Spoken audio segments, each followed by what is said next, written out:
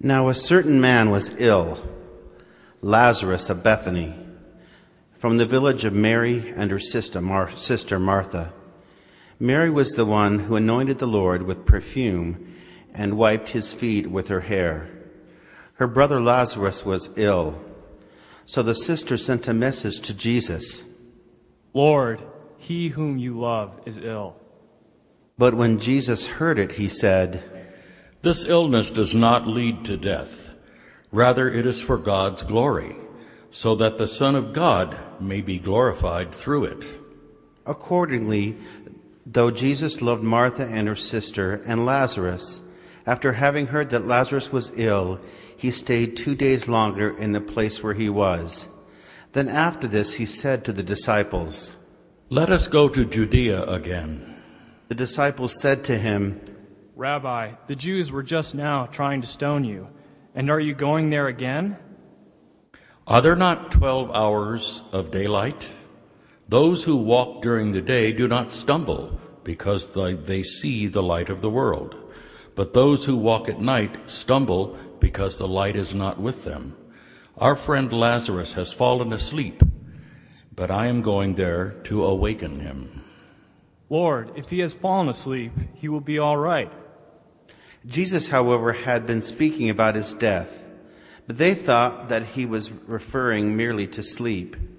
Then Jesus told them plainly, "Lazarus is dead. For your sake, I am glad I was not there, so that you may believe. Let us go to him." Thomas, who was called the twin, said to his fellow disciples, "Let us also go, that we may die with him." When Jesus arrived, he found that Lazarus had already been in the tomb 4 days. Now Bethany was near Jerusalem, some 2 miles away, and many of the Jews had come to Martha and Mary to console them about their brother.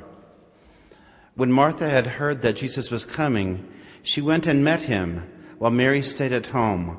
Martha said to Jesus, "Lord, if you had been there, my brother would not have died. But even now I know that God will give you whatever you ask of him." Your brother will rise again. "I know that he will rise again in the resurrection on the last day." I am the resurrection and the life. Those who believe in me, even though they die, will live. And everyone who lives and believes in me will never die. Do you believe this? "Yes, Lord, I believe that you are the Messiah, the Son of God, the one coming into the world."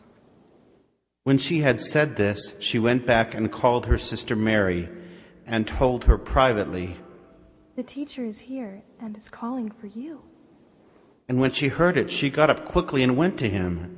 Now Jesus had not yet come to the village, but was still at the place where Martha had met him. The Jews who were with her in the house, consoling her, saw Mary get up quickly and go out. They followed her because they thought that she was going to the tomb to weep there. When Mary came where Jesus was and saw him, she knelt at his feet and said to him, "Lord, if you had been here, my brother would not have died." When Jesus saw her weeping, and the Jews who came with her also weeping, he was greatly disturbed in spirit and deeply moved. Where have they laid him? They said to him, "Lord, come and see." Jesus began to weep. So the Jews said, "See how he loved him?"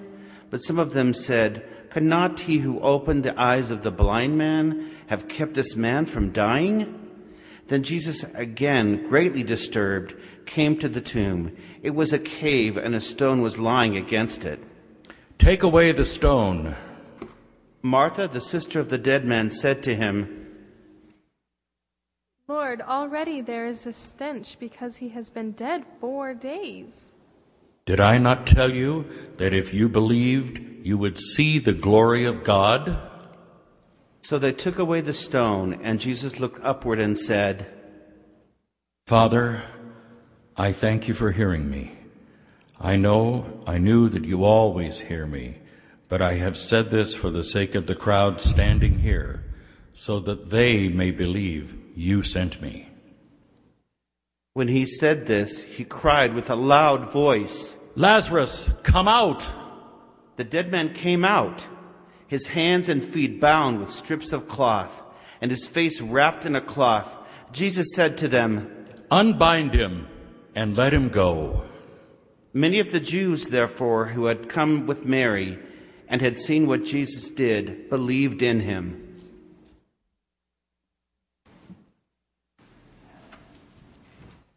This morning we are going to talk about one of the other resurrection stories in the Bible. The raising of Lazarus from the dead, the story we just heard, wonderfully read for us. In this story we hear that Lazarus has become ill, and it's pointed out to us that he is the brother of Mary, who poured oil on Jesus' feet and dried them with her hair in such a dramatic way. And in this text, Lazarus is described as the one you love to Jesus. So it is apparent that these are not just random people in Jesus' life. These are not just folks who came upon him on the street, as they often did, asking for help, asking for a healing. These are close, intimate friends, people that Jesus had a deep and meaningful relationship with. Jesus agrees to go to Lazarus, but he wants to wait a few days. He's in the middle of something. But he says, I'll go to Lazarus, which is a dangerous thing to do because they were out to get him. They were ready to turn him over to the Romans. They were ready to have him arrested. They were ready to get him off the streets and to stop the things he was doing. But he says, I don't care. I'm going to go and see what I can do. And then Thomas, speaking for the rest of the disciples, says, let's go and die with him. So it was a grave situation and a brave thing for them all to do, to go to Bethany, just outside of Jerusalem, and be with this family as they grieve. And of course, when Jesus gets there, Lazarus is dead.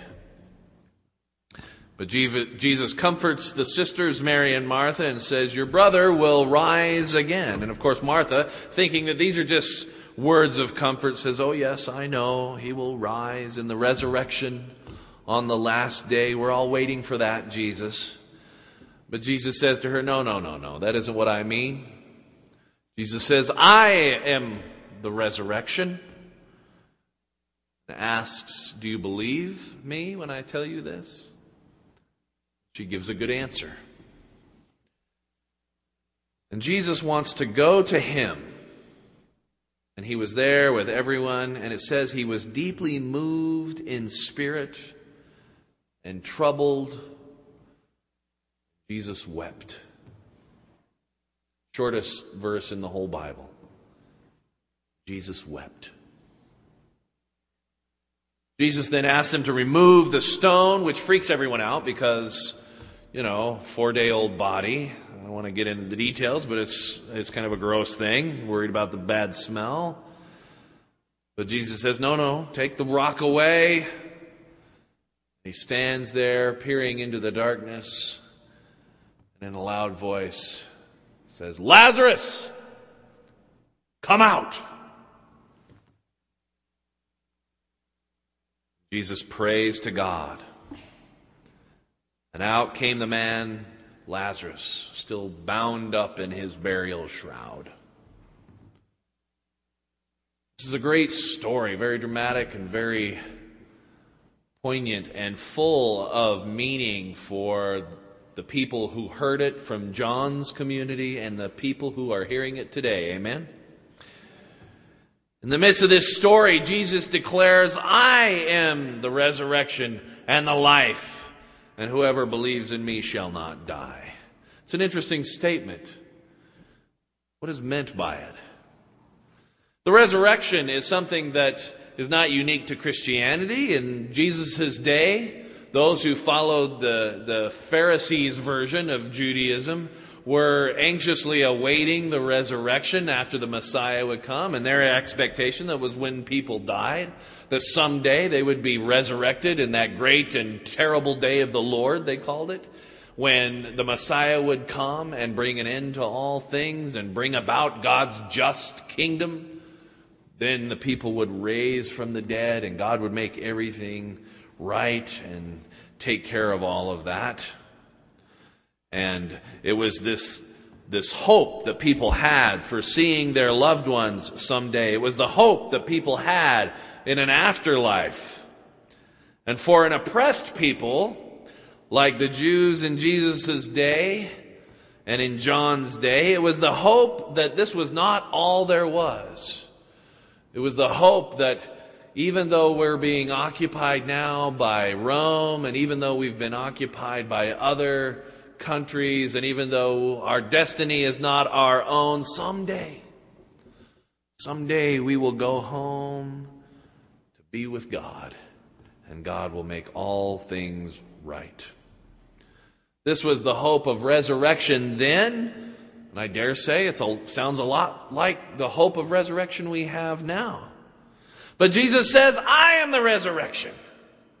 I am the resurrection. Martha wants to say, yes, this resurrection in the last days, yes, Lord, that will come. It's going to be a great day, Lord. And we'll see Lazarus again in those days. But Jesus says, no, I am the resurrection here and now. And we'll see Lazarus today, just to prove my point. I am the resurrection right now. I'm standing right in front of you. What Christ seems to be doing again here is offering life in the here and now, not in the hereafter, not after we die. Don't wait till then to take control of your life. Don't wait till then to finally get everything put together. Don't wait for God to fix everything now. The resurrection is available to you today. And this story of Lazarus serves as a vehicle for the message that Jesus Christ brings to a world in deep need of hope. That new life is not waiting for you after you die, but new life is right here and right now. And even when hope seems so dead, Jesus shows us that hope can always be resurrected. Jesus, who knew and loved Lazarus. Jesus, who knows and loves you and me. Jesus, who knows our deepest, darkest, ugliest secrets and who loves us anyway. Jesus, who knows our deepest pain and our deepest sorrows and our deepest regrets and the worst sins we do and weeps. This same Jesus meets us at our tomb and stares into the darkness and calls out, "Come out!" I know you were nervous about what the title "Come Out" meant today. It could have been a whole other thing, right? I know that made some of us nervous. But it's not a call to come out to just a few of us. It's a call to come out to all of us. Amen? Like Lazarus, we too can find ourselves entombed, entrapped in the darkness of a cave with a giant rock out in front of us. These tombs, usually of our own making, can we be honest? Amen. A tomb of my own making, like the tombs of our own desires. I want more, I want better, I want this, I want that, I want it all. Like the tombs of our own apathy. I don't really care. I'm untouched, I'm unmoved, I'm unaffected by the world around me. Like the tombs of our own complacency. I don't want to let God change me. I'm comfortable the way I am. I like my sin. I like my situation. I like my cynicism. I don't want what God wants for me. I like being the way I am. I'm being served right now. To heck with the rest of the world. And oftentimes these tombs seem like they are things out of our own control, like the tombs of the things that have happened to us. I've been hurt. I've been denied. I have been not given a fair chance. Like the tombs of the things that we have done. I'm not good. I'm not capable. I'm not worthy. Like the tomb of defeat, my issues are too big, too hard, or too overwhelming. They will never change. I'm too old to change. And this world is too big, too hard, and too overwhelming to change. These tombs, these caves of darkness and despair that they encase us and lock us away. They're the places of death that kill our spirit and our hope and our will to press on. Tombs are dark, cold, and scary places. And this is not the kind of life Christ died to give us. Jesus did not hang on a cross so we could flounder, so that we could writhe under the stranglehold of this ugly and bitter world. Jesus did not give us a spirit of timidity, but a spirit of power. Power to be who we were created to be. Power to live the way God intended us to live. I say us because we are not alone in this. We are inextricably connected one to another. Your resurrection is my resurrection, and my resurrection is yours. We can't do it alone. I can't rise without you, and you cannot rise without me. This that we live in now is not the kingdom that Jesus died for. Jesus died to usher in a new kind of kingdom. So many followers of Jesus Christ today are a lot like Martha. They just want to keep waiting for the resurrection to happen, pinning their hopes on the world that comes next, counting on God to straighten it all out. But Jesus says to Martha and says to us today, the resurrection is now. Don't let yourself be entombed again. So the question I pose to each of us today is, what is our tomb? What is your tomb? What is my tomb? What holds us down? What keeps us from becoming the people God created us to be? Is it something we do? Are we entombed by some bad action or habit? Are we entombed by our behavior patterns that keep us isolated from the others around us? Are we entombed by our sins that we cannot seem to get past?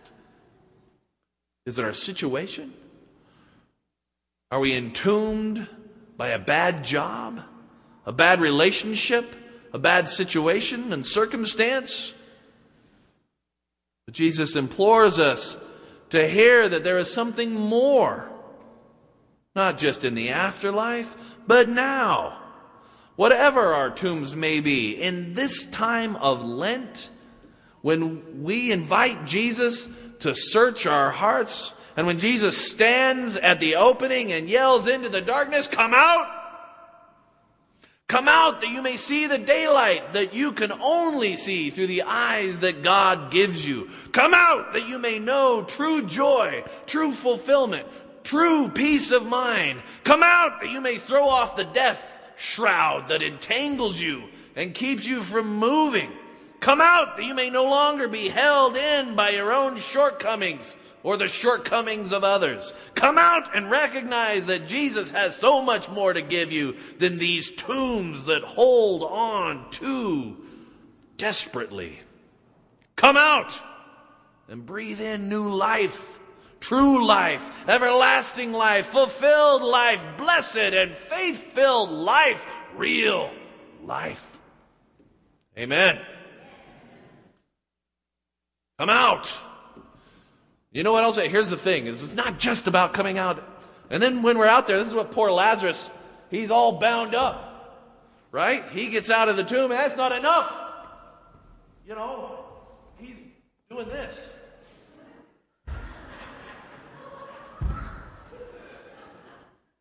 Probably going, someone help me here? But Jesus says, let him go. Unbind him. Take those claws off so he can run. so we can soar, so we can fly.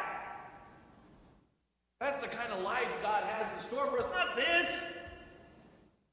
I don't know why I'm getting so worked up, but what I gotta say.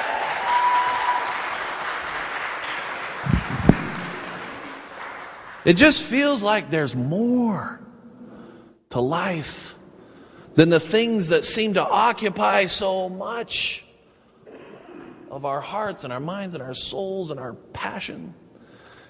Our passions just get pushed down. But Jesus says, come out! Let those passions soar. Because you know what? When you follow your heart, when you follow your passion, the kingdom of God will be built. Amen? This world is not stuck in the place it's in. We have been empowered by God to change it, to bring about, to usher in, to herald and to point to the kingdom of God. You have everything you need. Death is not it.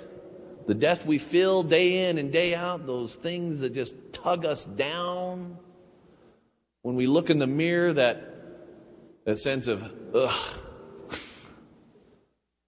I got to tell you, that's not what Jesus sees. Jesus sees something else. Look how powerful you are. Look how wonderful you are. Look how wonderfully made you are. Look at the potential you have inside of you. Just listen to me when I tell you how wonderful you are. And let that soar. We're invited this morning to, in this time of Lent, in this time of searching, in this time of connecting ourselves to those things, those deepest desires that God has for us, that point us to joy and life and fullness. We're invited in this time of Lent to embrace the resurrection now that God offers through that deep and meaningful relationship. We're invited. And as we accept that, as we embrace that, as we live into it, as we journey toward it, my faith is this, that you will change the world and that God will be glorified. Let us pray. Gracious and loving God, you raised Lazarus from the dead. Gracious and loving God, you put muscle and sinew on dry, dead bones.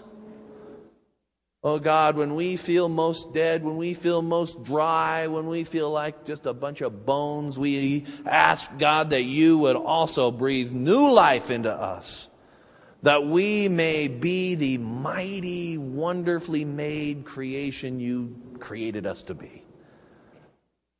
God, we thank you for the power of your Holy Spirit. We thank you for each other and the incredible connection and the blessings that come through that connection we have one with another. In the name of Jesus Christ we pray. Amen.